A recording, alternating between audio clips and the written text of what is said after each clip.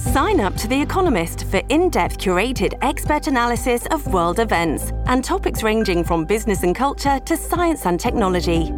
You'll get the weekly digital edition, online-only articles, curated newsletters on politics, the markets, science, culture and China, and full access to The Economist Podcast Plus.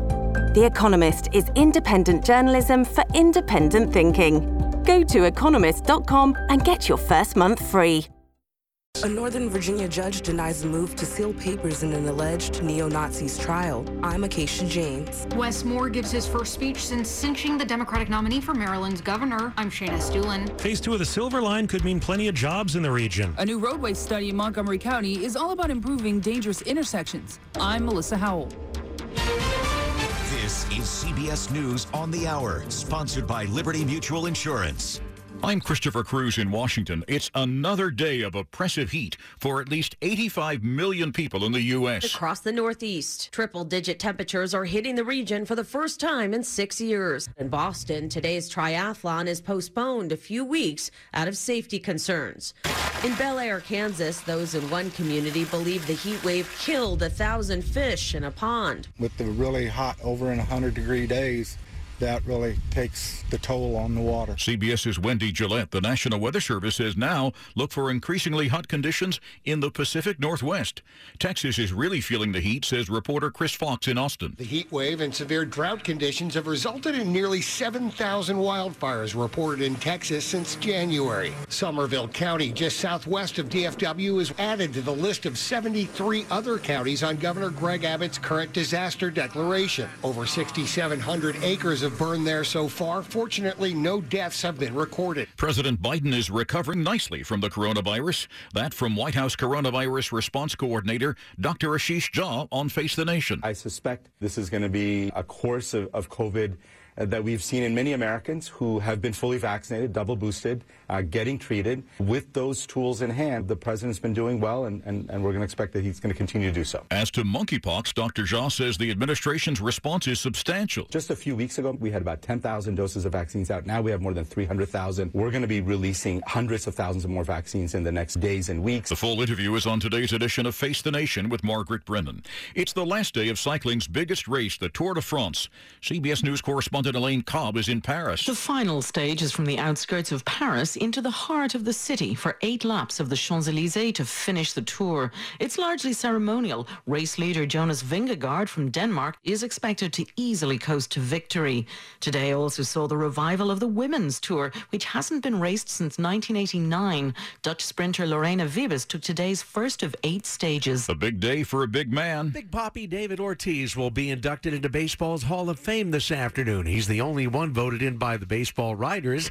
6 more were voted in by veterans committees. CBS's Peter King, the nation's top military officer, is in Indonesia as part of a tour of the Indo-Pacific, saying the Chinese military has become much more aggressive and dangerous in the past 5 years. Chairman of the Joint Chiefs of Staff, Mark Milley, said the number of intercepts by Chinese aircraft and ships in the Pacific region of American and other partner forces has increased significantly. This is CBS News. Liberty Mutual customizes your car and home insurance, so you only pay for what you need. Visit libertymutual.com to learn more. It's 11:03 on Sunday, July 24th. 84 degrees, highs in the mid to upper 80s, but it could feel like 108.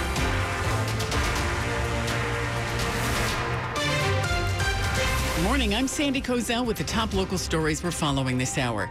It's going to be a Sunday scorcher. Much of the country dealing with sizzling temperatures, and that includes the D.C. area. A heat advisory is in effect here until 8 o'clock tonight. Temperatures will be in the 90s, but it'll feel way hotter. If it's possible for you to stay indoors, that's the best move today. But if you are planning to get out and about, stay hydrated and stick to the shade if you can. Go to WTOP.com for a list of cooling centers in D.C., Maryland, and Virginia to help you find refuge from the heat.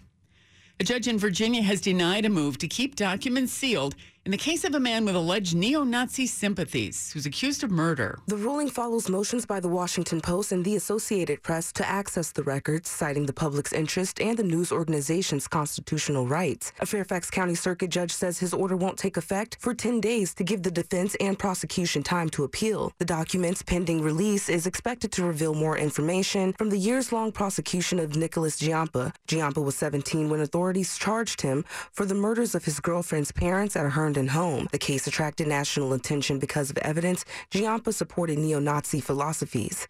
Acacia James, WTOP News. Police have identified a man who died after a shooting in downtown Frederick. Frederick police say it happened early Saturday in the 300 block of North Market Street near the Old Town Tavern.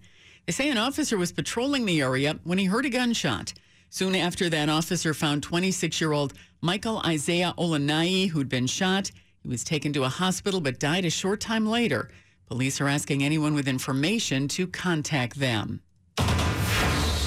Campaign 2022 on WTOP.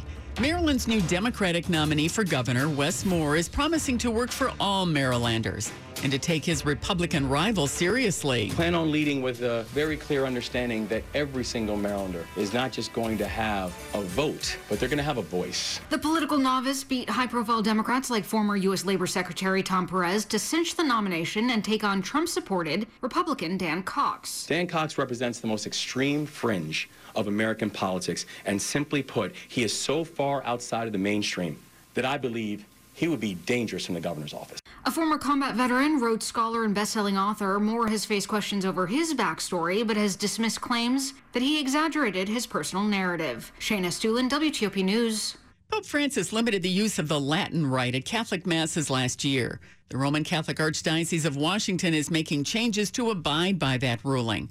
Cardinal Wilton Gregory says the Pope's intention was to bring about greater unity in the church through the celebration of Mass and the sacraments in the language of the people attending. So effective September 21st, only 3 churches, all non-parish churches, will be the only places in the diocese where the old Latin Mass can be celebrated. Those are the Franciscan Monastery of the Holy Land in Northeast D.C. and 2 sites in Maryland, the Chapel of St. John the Evangelist Parish in Forest Glen and the Mission Church of St. Dominic in Aquasco. Baltimore City reaches a grim milestone, 200 homicides in the city so far this year, 21 just this month. The milestone came after police say a 52-year-old man was shot to death Friday evening. Officers from their Northeast District responded to a shot spotter alert on Montpelier Street around 7:30, and they found a man who'd been shot multiple times. Coming up after traffic and weather, the current severity of the threat from ISIS and Al-Qaeda. It's 11:07. Data. You've got to mine for it, make sense of it, and where the White House is concerned, protect it like our nation depends on it. Turn precious data into powerful insights with Z by HP. Our data science workstations give your team the confidence of hardware-enforced security and the power to pull rapid results from your most demanding data sets. Go to hp.com/data science and see how Z by HP, powered by Intel Xeon processors, can help you do more with data securely.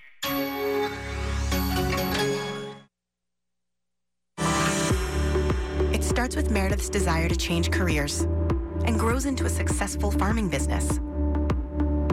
It starts with Tay's love for barbecue and grows into an award